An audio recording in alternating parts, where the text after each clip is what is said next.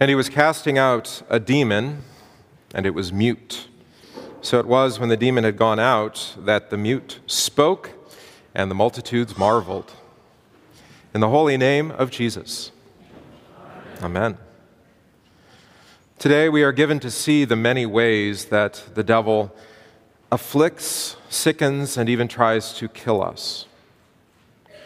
And we also see how Christ comforts, heals, and raises from the dead on account of our baptism. Now, you would be mistaken if you would think that these descriptions and depictions in the gospel are metaphorical spiritual ideas, far from daily reality.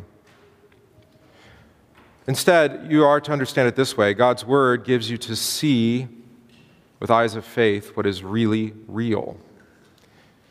Jesus isn't talking about some kind of artificial reality, some spiritual reality, the kinds that we create to insulate ourselves from all the uncomfortable truths.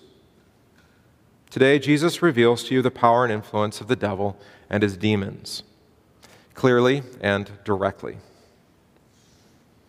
This is necessary because, as you probably believe, we Christians are both saints and sinners at the same time.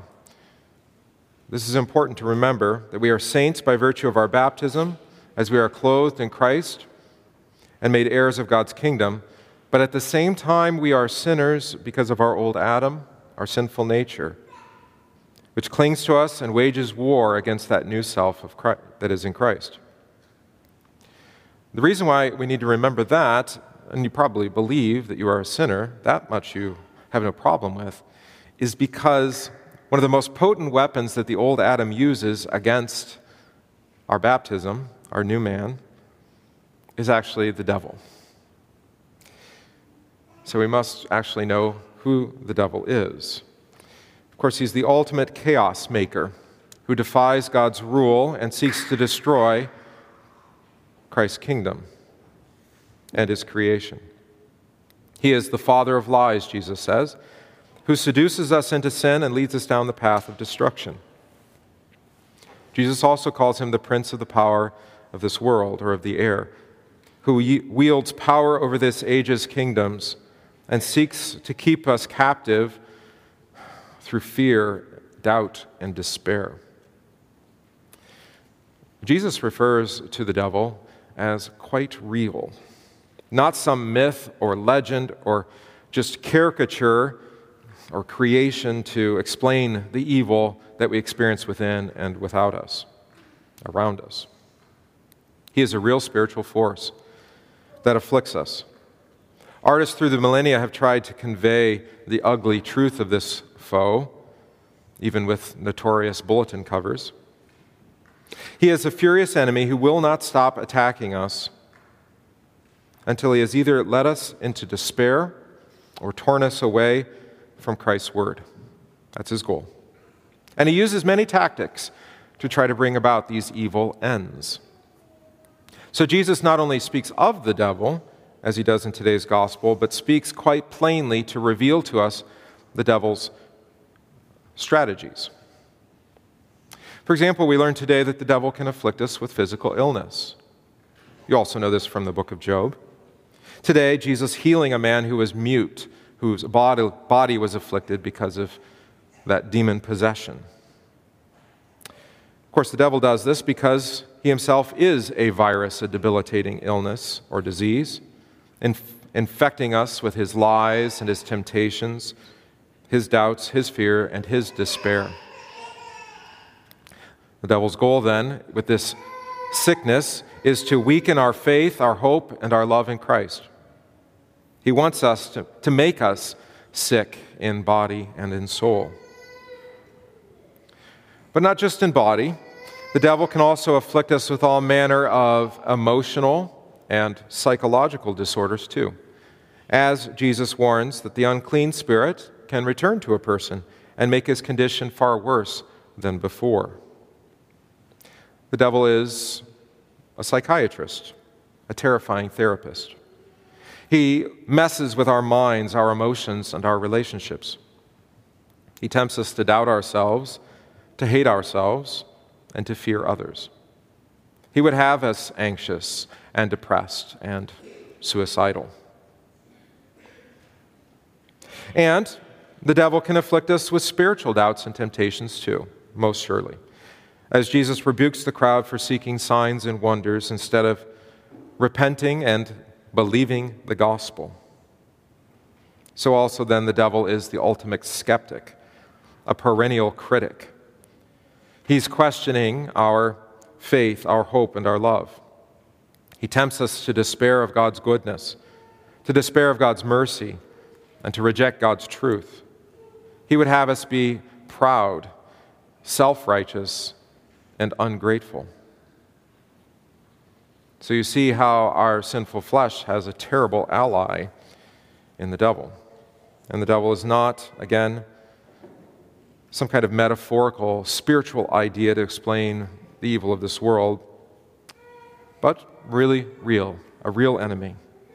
And what can we do in the face of such afflictions? Because they seem to come daily, fast and furious. How can we resist the devil and his schemes? It seems we keep falling for them and stumbling day after day. The good that we would do, we don't do, and the things that we keep doing, we know we ought not. Well, the answer, of course, is simple, but yet profound. We cling to Christ and his promises, especially to the promises he makes to us in our baptism. As Luther wrote in the Small Catechism, baptism works forgiveness of sins, delivers from death and the devil, and gives eternal salvation to all who believe this, as the words and promises of God declare. In other words, baptism isn't just a mere symbol or ritual, a spiritual metaphorical washing, but it is a powerful sacrament that connects us to Christ and his saving work. It is the clothing of soldiers of the cross, the battle armor and mail of the victorious Christ for you. Thus, through baptism, we are united with Christ in his death and resurrection, as Paul says in Romans 6. Do you not know that all of us who have been baptized into Christ Jesus were baptized into his death? We were therefore buried with him through baptism into death, in order that just as Christ was raised from the dead by the glory of the Father, we too may walk in newness of life. Thus, in holy baptism, we die. We die to sin and are raised to new life in Christ. This is all real. It happens. We receive the gift of the Holy Spirit, and that Spirit strengthens us and guides us in our daily struggle against the devil and his minions.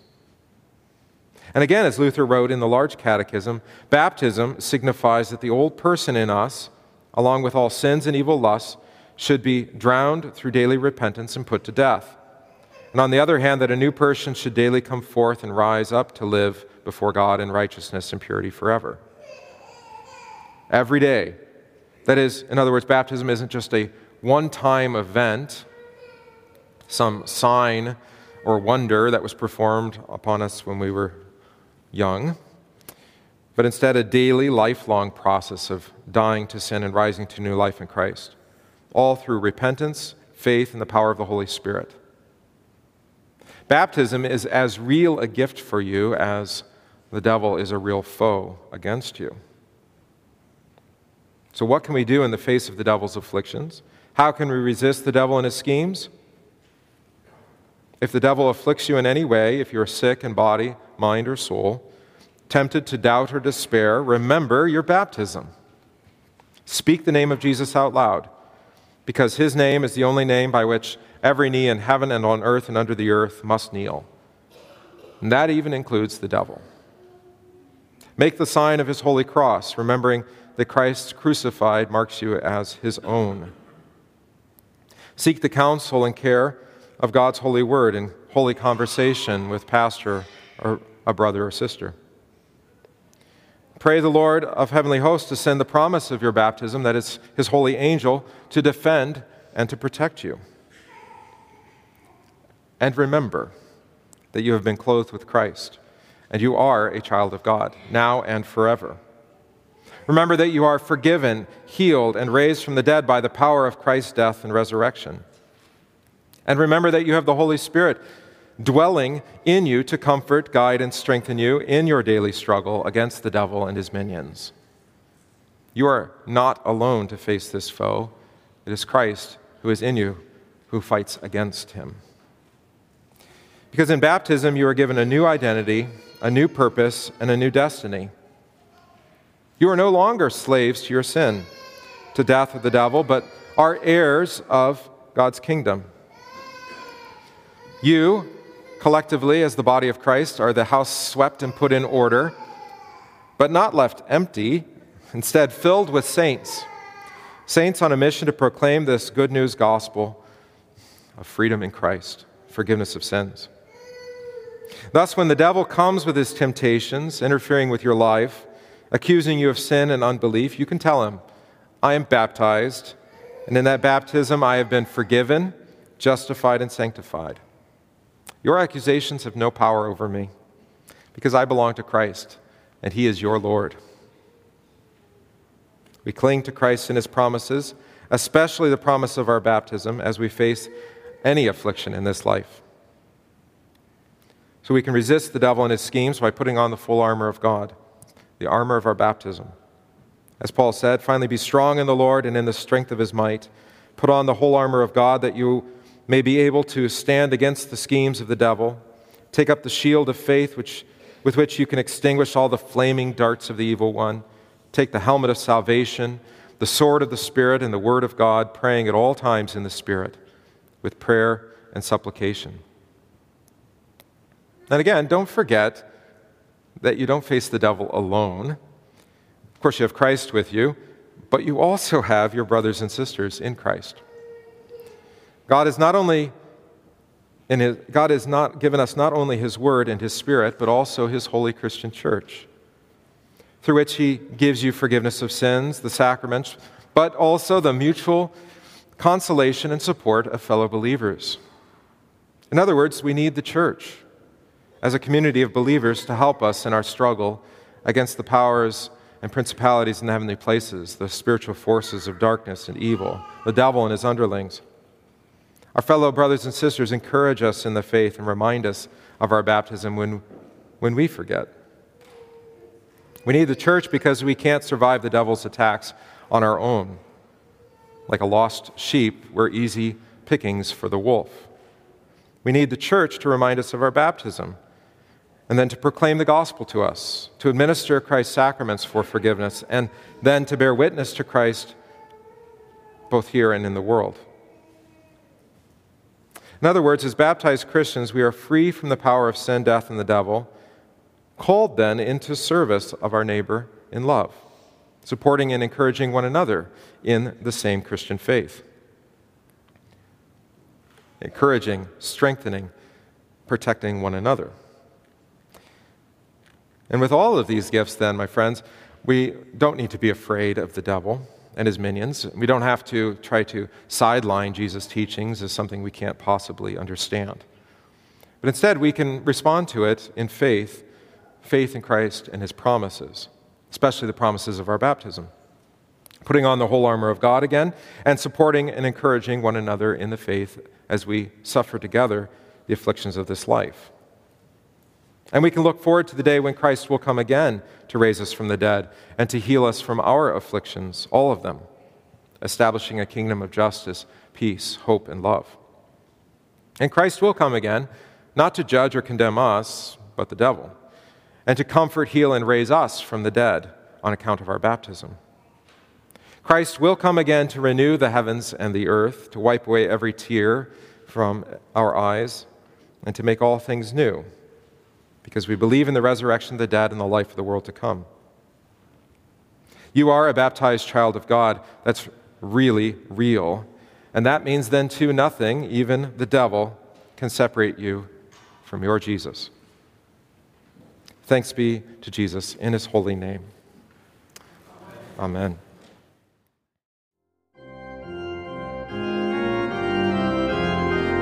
We thank you for listening to this podcast from St. John Evangelical Lutheran Church Sherman Center in Random Lake, Wisconsin. If this podcast is of benefit to you, please consider supporting the work of St. John by visiting stjohnrandomlake.org. That's stjohnrandomlake.org/support, and give today.